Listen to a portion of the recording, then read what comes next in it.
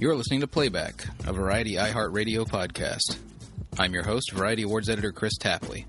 This week, Oscar-nominated actor Timothée Chalamet is on the show, here to discuss his work in the new film Beautiful Boy. We dig into that and this head-spinning moment Chalamet is enjoying, a 22-year-old star fast on the rise, navigating his developing career, and of course learning a lot along the way. So sit tight. This is Playback.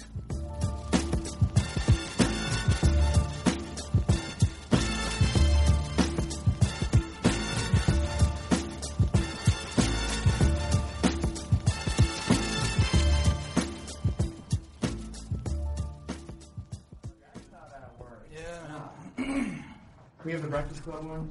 All right. So he's just going to pop this real fast, and you can tell me what you had for breakfast or something. This morning was, what did I have for breakfast this morning? Scrambled eggs, bacon, ham.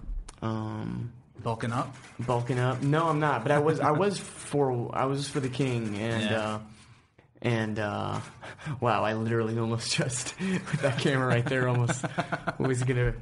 Anyway, it's distracting. Yeah, no, but no, it's all good. How are you doing? Pretty good, man. Have you always lived in LA or no? No, well, 13 years. Feels from LA? Feels like always. No, I'm from back south, North Carolina, actually. We're in North Carolina. You're getting hammered right now. Really? Charlotte, you're from the hurricane. Sorry, I think you meant like college sports. No. Sorry about that. They are. That's true as well. Okay. But no, yeah, it's... Did that hurricane just hit right now? Yeah. It's been for the last couple of days? Or? It was like middle of the night, the eye finally hit. It's going really slow, so that's the problem. It's a slow-moving storm. But I've got family on the east side. I hung out on the west side of the state, grew up over there, went to film school over there. So. Did you go to North Carolina School of the Arts? Yes. No way, really? Yeah. I have a lot of friends that go there. I know Lucas did. Yeah, Lucas went there for a year, I think. Who else did? Okay. I have a friend named Andrew Manning that went there. It's actually not that cold in here. It's fine, right? Yeah, I think it's fine. No. Sorry. Yeah. I'm going to put my phone on airplane. Okay. We're recording.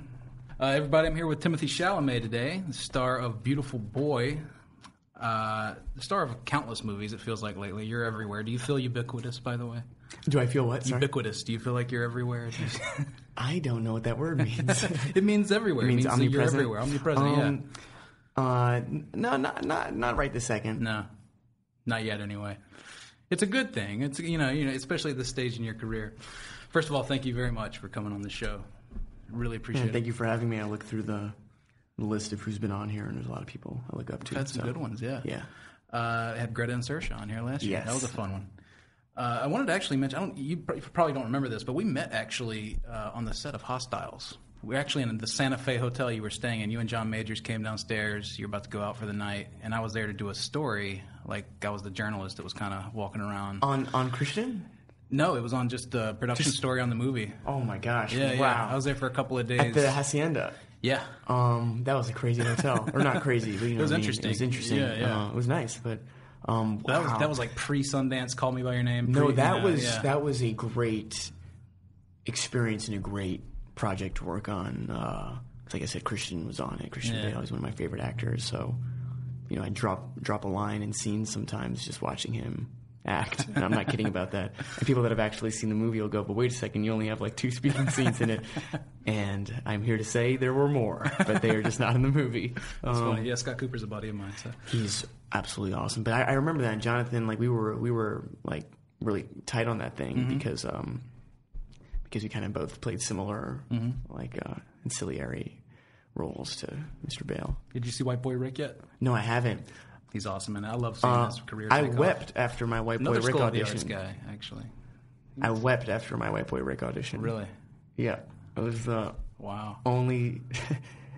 well, no, I've been very upset after things, but I've never wept after an audition. But that was something where I came in, like, super charged up. And they weren't auditioning anybody in their 20s, let alone actors, because he really wanted to find... right, yeah. Like, I think of 71, which is Jan's other movie that I'm really crazy about, too. And that wasn't Jack O'Connell's first movie, but it was one of his first movies. Yeah. Was it his first? I don't know. I think Startup might have been earlier. with Ben Mendelsohn. Yeah.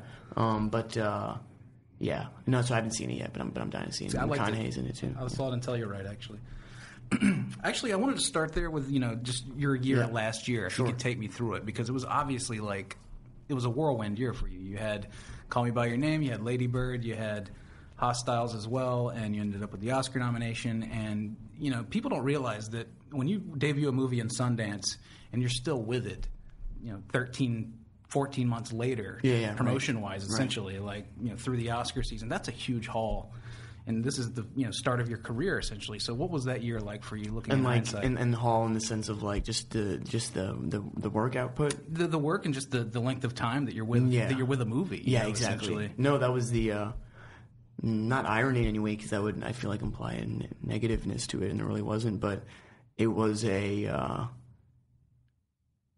exercise in keeping it fresh, or certainly like when I was talking about the movie, particularly because. I remember a friend of mine being in a movie that I was really, really crazy about, and telling him how much it had affected me, and he wasn't ingenuine. That's not a word. Well, whatever. The opposite of genuine. Right. He wasn't ingenuine in any way, but he had just heard it so many times that, like, I always not that I heard it so many times, but I remembered that moment and thinking, okay, he's not purposefully rubbing anyone in a negative way, but I never wanted anyone to think that, and to this day, like, there's so much gratitude for that movie and for the experience of that movie, for the fact that the movie exists almost in a vacuum, but then the fact that a lot of people, and especially like young people, saw it and connected with it. That's really, that was really a dream come true. And sorry, I'm going a little off topic here, because you said what was it like to do 14, 15 months, and the truth is, like, it's what I was saying at the time. It's really how I feel about it now. It was all just so thrilling and so new, and I was with Armie and Luca, who I knew very well. That it always simply felt like a dream come true, and that's the thing. That's what I was saying last year, but I wasn't being ingenuine again. But I will say that we did our first interview, I think it was with the Wall Street Journal, with Felix and Steve Carell, Felix Van Groeningen, for Beautiful Boy, and it was really odd not knowing exactly how Armie or Luca would have answered the questions. And obviously they were not literally Armie and Luca, but it was all very new, and I think for Armie and Luca, because they had been on other press runs before, and certainly Armie had been on like things like a Lone Ranger press run or Man from U.N.C.L.E., these bigger things. I think they were aware of how long it was last year, but I'm realizing now, like, that's not your go round each time, Right. And especially in the way the movie's received, because that's really I would hope that's really a special film. So. Disingenuous might be the word you're looking for there. Wow. Man, that's like not a hard word to know. So, did you? No, you didn't Google No, that. I did not Google. No, you Googled your brain. Here the whole time. You're like, am I going to bring it out? Lady Bird as well. I wanted to talk about Greta briefly. Yeah, that was her first solo stint as a director. I'm just curious what you learned from a director like Greta. You're going to be working with her again on Little Women. So I don't know. It's God, I'm horribly rambly sometimes, so I try to gather myself a little bit before. But I know what I learned. Not even, maybe I would direct something someday. So I guess it's not in the context of acting anyway, but her confidence on the set of Lady Bird, and that doesn't mean an abrasive confidence. That doesn't mean like stepping on people's toes, or it's her movie. She could have done whatever she wanted, but but I mean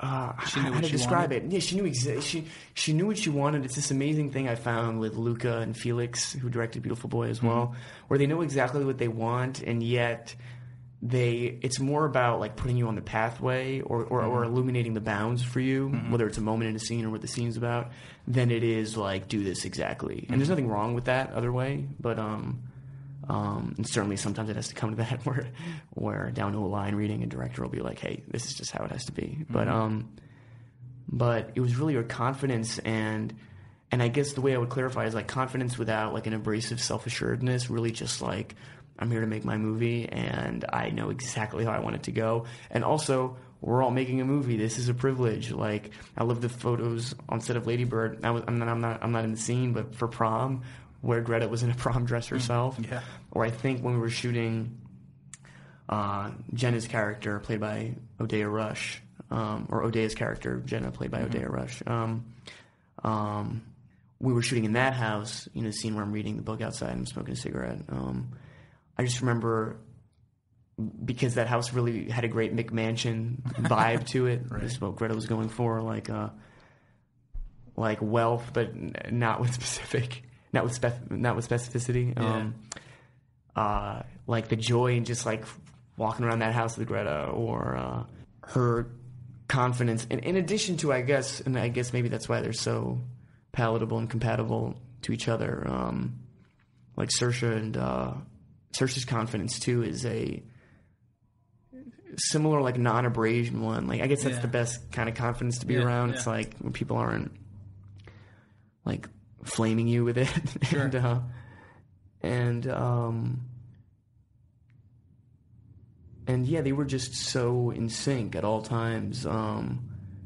And not like we're so in sync, we're so confident this movie's going to take off, but rather like, yeah, we're telling the story just organically we want to tell. Exactly. Yeah. I mean, even I remember because I was still shooting Hostels at that point. I think that's why I started late, or it was just simply the matter of the shooting schedule.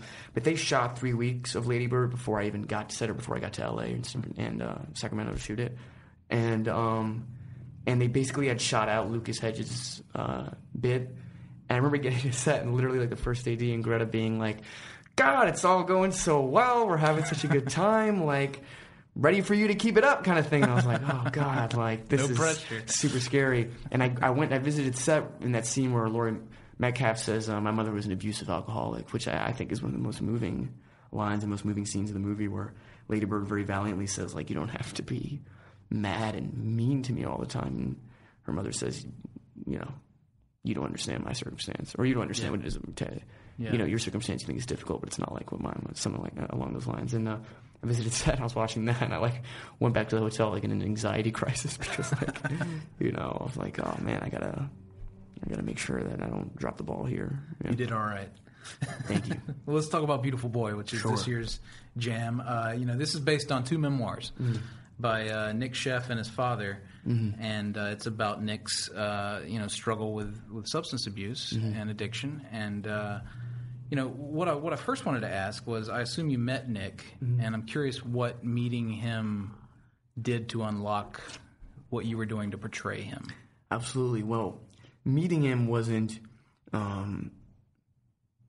being introduced to him for the first time, because when I met him, I guess I had read Beautiful Boy and Tweak already like 4 months before that or something, and I had the role at that point, so I was already, configuring how I was hoping to play it. And the thing that struck me was he is an extraordinary spirit and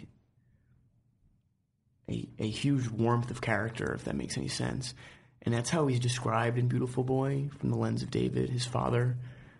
And I think maybe it's literally in David's writing, but it's an assumption of the reader too. You might go, like any parent, they maybe project the, not project, but I'm not a parent, but I assume that as parents, like, you see the best in your kids, right? But in meeting him, I really went, oh wow, this is really an incredible human being. And like I said, the extraordinary spirit and the warmth of his character and his wit and his quick wit. You can see the machinery in his mind at pace.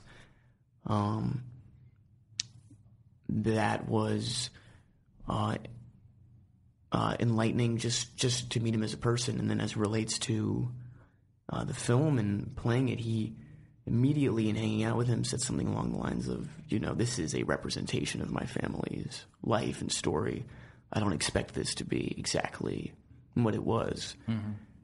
And by the laws of reality, it never could be, because we're not them. But to hear that was like, man, what a gift, because it became about not doing anything that was disingenuous. It was about not doing anything that'd be disingenuous to him as a character. I think Steve felt the same way as David, him as a human rather. and secondarily to the story and the relationships within the story. But then all things mannerisms and the way he speaks, it was understood that we weren't doing a biopic. And then to take those two bounds, per se, where the middle hope laid after that was in representing in a universally relatable, and that doesn't mean like playing things up the middle, but rather just being and just playing this story out. And I'm going to go into a little bit of a ramble here. I think it's a subject you might bring up anyway, but that's what's apparent to me now in having seen it a number of times, Beautiful Boy, and in talking to people that I've seen it, is I know that I had the impression, and I think Steve had the impression, I think a lot of people on the set had the impression that we were doing it like very real, and I know it's a very cliche and actory thing to say, but I didn't know what I meant by that. And certainly I could look at movies like Heaven Knows What and Christian F., and I could go, but wait a second, that's like raw drug addiction. And I know we didn't top those movies, nor was that our ambition in that regard, in like raw depiction of what that experience would be. But then it became clear to me, if you have like Heaven Knows What on one side of the spectrum, and you have a movie like Trainspotting on the other side of the spectrum, one that doesn't necessarily glorify, but whatever, there's quick cuts, it's heightened. And on Heaven Knows What, like I said, it's really raw. I think I stand by that real thing, because I think this is what audiences have been having a very positive reaction to it. But it is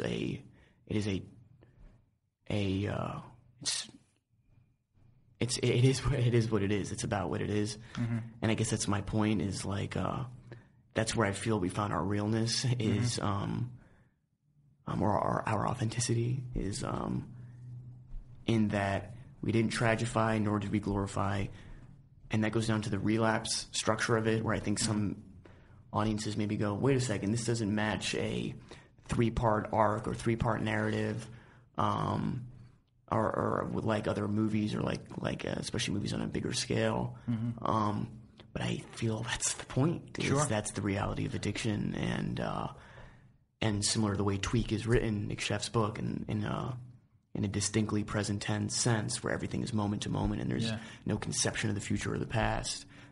I think that's the reality of the movie, is like down to not really foreshadowing things or just slightly foreshadowing them. It's like that's the reality, or I don't want to be cavalier or anything. I don't want to speak out of turn, but that seems to be the reality of what this thing is. That actually speaks to what I was going to ask next, which is, and I guess I should say you don't have to answer this because it's a personal question, but I'm curious if there was anything personal in your life that you drew on for this.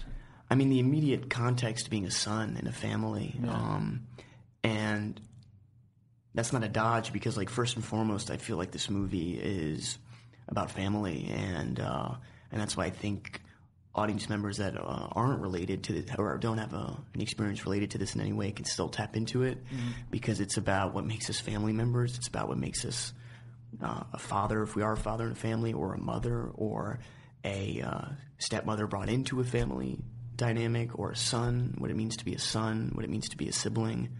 And these are universally relatable questions and themes that I'm presenting, maybe like not boring, but I'm just like listing them right now. But truly, like, I really hope people see this movie, because like I said, independent of addiction, those are some of the strongest themes around it. And then more specifically to what you're alluding to, my experience in life doesn't come close to Nick's, and yet I am 22.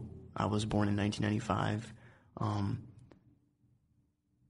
I was going to say I grew up in New York, but that's actually irrelevant, because the drug crisis in this country right now, in particular the opiate crisis, I need to be better researched as far as like exact areas or demographics, but I know Staten Island, for instance, in New York, in large part because of the great health insurance of unions there. I don't want to say in large part, but that's just what I read in an article somewhere, or that I hope is legit. And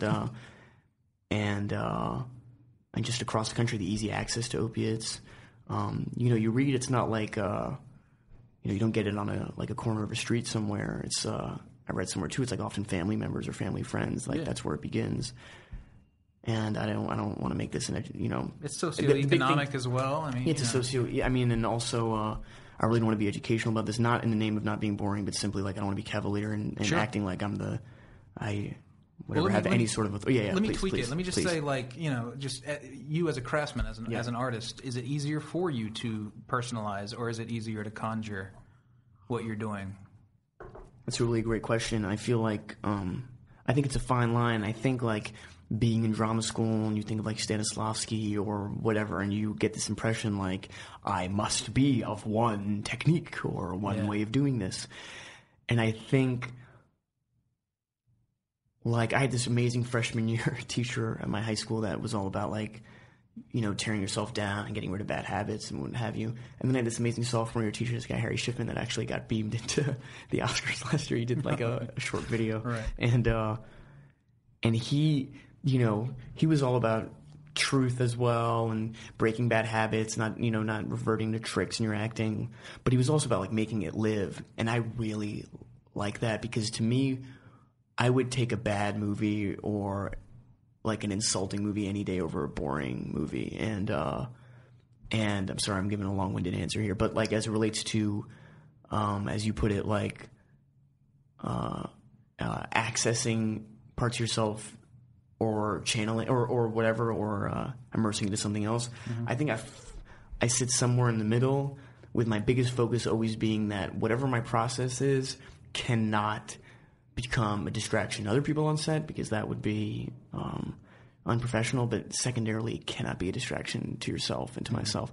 And truly, I am not one of the proponents of like having to wave your flag of struggle to validate your work in any way. And I think that's actually I don't want to say dangerous because this is an awesome industry. We're all very lucky to be working, and they're like actual dangerous things out there. But I believe that I don't even know if masochistic is the right word, but I think Christian Bale would like this answer. By the way, I think it sounds a lot like I'm just reminded of speaking of him earlier. Mm-hmm. I had him on the show last year, and he had similar things to say. Essentially, he boiled down to I don't even know what I do. That's absolutely it. I don't, if I could put it very simply in a way that I wish I could speak like Christian, I don't know what I do, but I know when it's not working. Yeah. That's it. Yep. Yeah, that's it. Let's talk about Steve Carell briefly. I'd love to hear just about working with him. He's a huge source of the emotion in this movie, obviously. I can't remember how many scenes you have together. I mean, quite a few, obviously. But just talk about working with him in the movie. What a joy. I mean, I've said this in interviews with him. I've said it to him, and it's really true. Like, I was a huge fan of The Office before I started working with him, and like I think any actor in New York in that time period, like as he was doing Foxcatcher and The Big Short, movies like that, we were all like so excited that he was doing such amazing work. And I think like with Army, with Matthew McConaughey, with Saoirse, with Greta, like when you work with people you're fans of prior to, I guess there's a little bit of nervousness because you want to get over that. You don't want, like, my favorite thing I've heard about the Beautiful Boy posters, it just looks like you're happy to be in a picture with Steve Carell. And I don't disagree. Like, I think that's not wrong. But you want to, like, eviscerate that as much as you can. Yeah.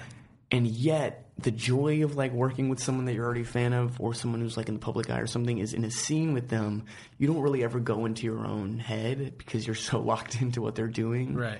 And certainly with Steve, maybe he would, contradict me in this regard, but I've said this to him, but I truly believe, like, as a result of the fact that he is, like a total master of improv and like a legend of the improv scene in Chicago and New York, Second City, I believe, like myself, has like a yes and approach to acting. And for this kind of movie, that was such a gift because it was the same thing with Call Me By Your Name, with Army. Like, that's what turns me on as an audience member when I watch movies, when I watch plays. It goes back to a Joaquin Phoenix quote that he had in Interview Magazine, I think like 4 years ago or 5 years ago, and if I got that publication wrong, forgive me. But he said, I'm not as interested in wearing different scarves as an actor in as much as I am at chasing a certain feeling. Mm-hmm. And I don't know what that feeling is, but I'm chasing it. And that's not the exact quote, but it was something along those lines. And I love that because I like character work, and I like taking your process seriously and all that. But at the end of the day, like I said, it was a lesson with Schiffman in sophomore year of high school. It's like, make it live. And I think of the scene with Joaquin and Phillips and Hoffman in The Master, where they're opposite each other. And there's like that long take on Joaquin where he's not allowed to blink. And you're like, he wasn't in his hotel room the night before. Like, this is how I'm not going to blink. Like, so he didn't break out a book to study how to perform. Yeah, exactly. Yeah. So yeah, I hear you. And Steve. So sorry. Point being that Steve is like a total master at that, and really doesn't.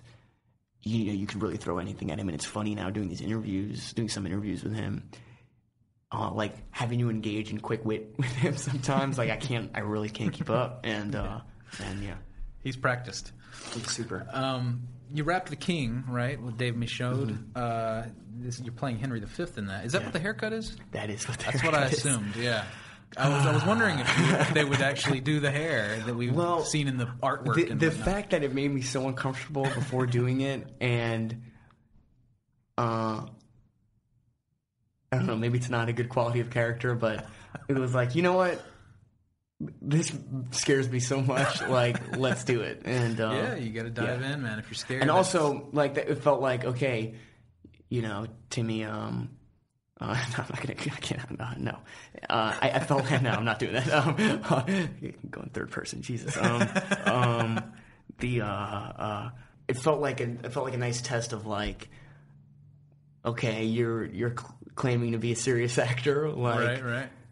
Really, you're scared of the haircut? I mean, because that was the factual accuracy of the period. Was I don't know why. I don't know what people were thinking in the 1300s, but maybe you'll bring it back, man. You never know. You know what? I can very confidently say I doubt people are going to be rocking bowl cuts.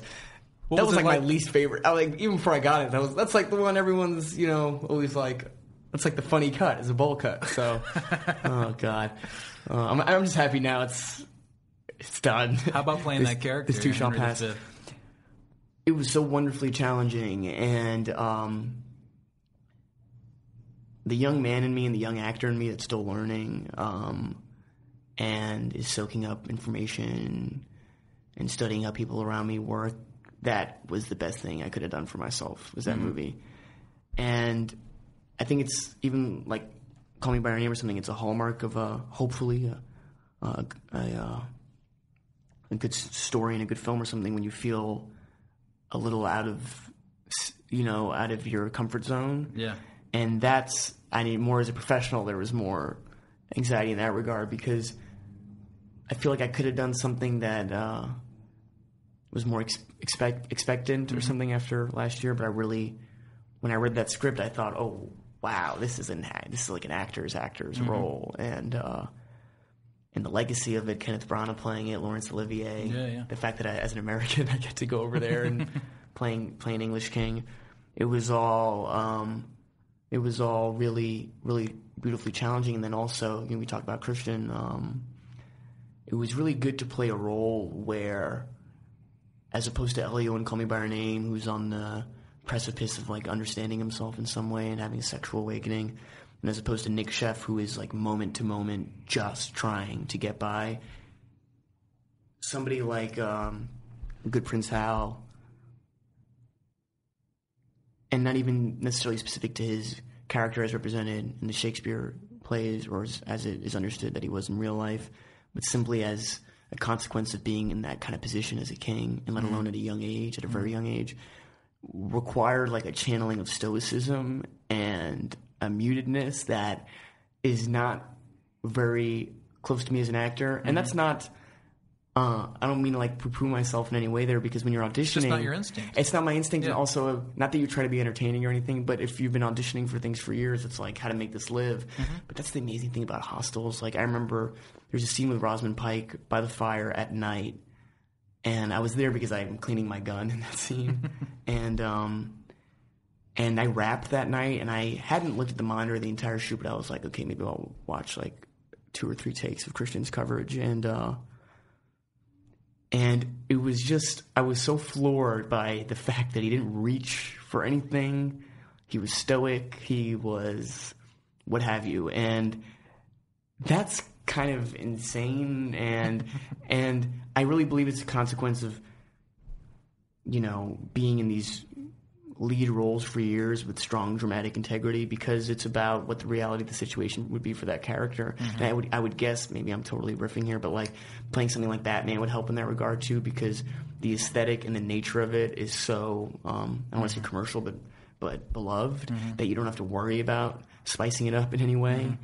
And that's what was so amazing on Hostiles, and that's what ultimately I was like, for the King and playing Henry V, I thought, okay, that's going to be so challenging to channel that thing, but that's exactly why I should do it, because in a vacuum it's challenging. But then B, as I progress in my career, a role like Nick Sheff in Beautiful Boy, again, not in the name of being entertaining, but simply by the fact of the scene sometimes where he's using or he's agitated, it's way more electric. And something like that, especially like male roles as you think they get older, I don't want to say stoicism, but like a certain rootedness is not key. I mean, anyway, I can sure, whatever, people can play whatever they want, but anyway, yeah, I got you. Yeah.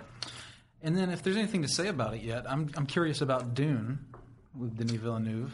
I mean, that's a big role in a big movie. I mean, I like the way you said that, and like I wish people listening to this could see the smile on my face right now, because I'm just so deeply excited to do that. And big fan of the book? Big fan of the book, and I'll admit I wasn't. It's not like something that I had read before I was aware of the project, but from my uncle and just a lot of people I know through their youth, and Denis himself, and just like parents and friends have been saying it to me now already. It's just like that was the book of my youth, and I'm not revealing anything here. I think I actually read Denis said in an interview, but he said this to me, which was like, if I could make one more movie and that's it would be this. Yeah. And when you hear that, like, that's a big thing for me now. And I pray like I'm able to stick to this mode of thinking, but I'm going to speak horribly self-referentially here, so people listening to this might be bored or something. But like when I think of Miss Stevens, that's Julia Hart. She wrote that. She had written that 5 years earlier. It is based on her experience as a teacher, and fostering like helpful relationships with some of the students she had. Right. And for me, the role was playing a kid, finding drama as a medium of expressing and therapeutically revealing himself in high school. So that was like her spirit lineage was in that, and mine was too. Then I think of like Hot Summer Nights, which I did right after that, Elijah Bynum's movie. That took him 3 years to write, or it's a 3-year process to get it made, and that was like his baby too. Yeah. And I think of Prodigal Son, which is a play I did in New York, like John Patrick Shanley. That is his life story for him. That is like either the third or second part. It's either it's supposed to be direct. It's supposed to be right after Doubt in his kind of like canon of works about himself or inspired by his life, and then after that was Call Me by Your Name, which Peter Spears, a producer, took 8 years to make. It was shot in Lucastown. Like, I believe there's so many elements of that movie that Luca expressively and masterfully put in. And I also believe it was a beautiful consequence of just being in an environment that was an extension of him. And I think of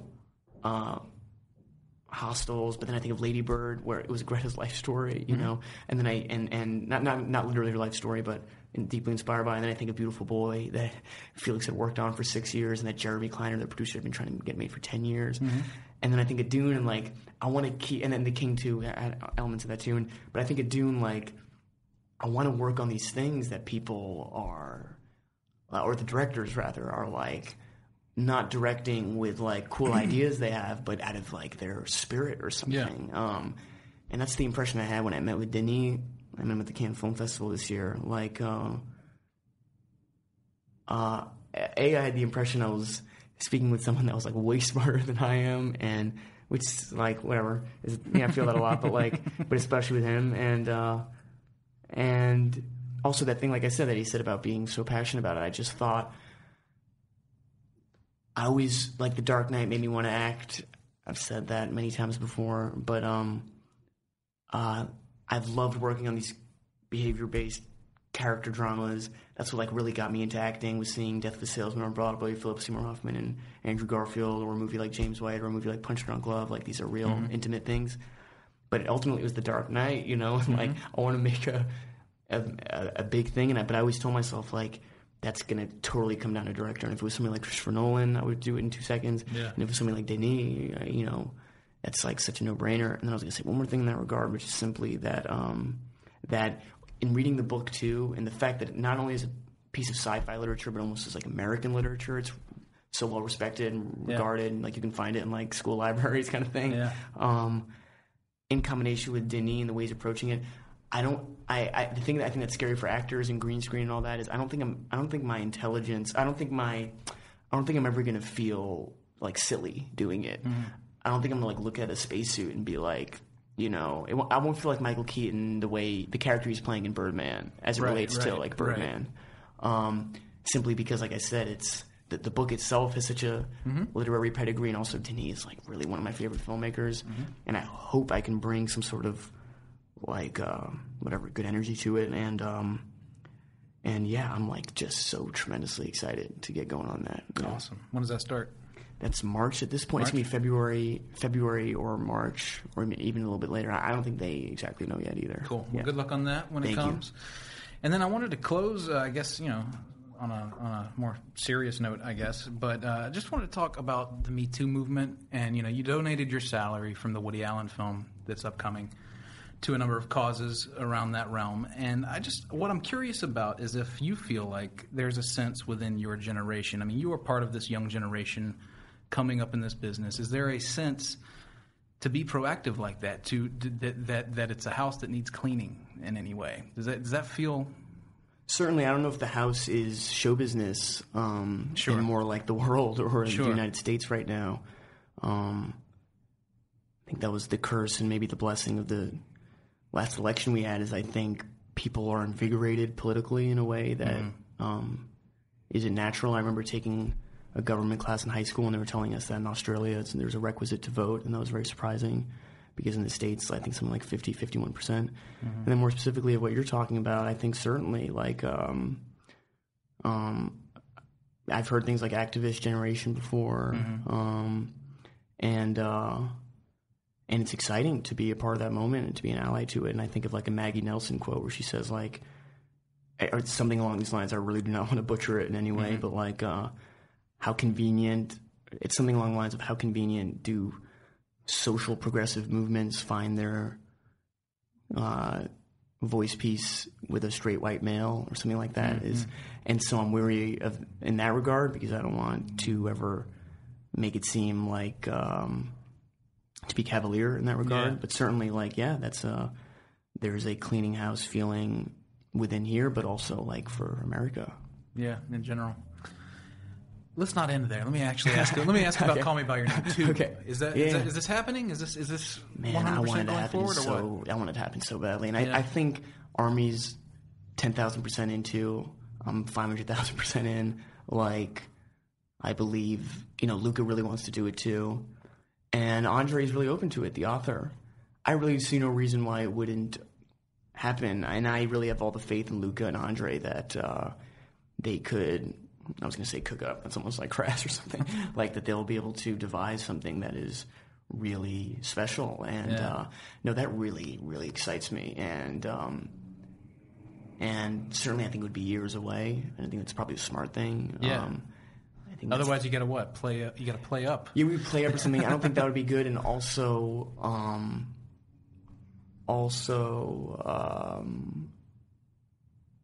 like...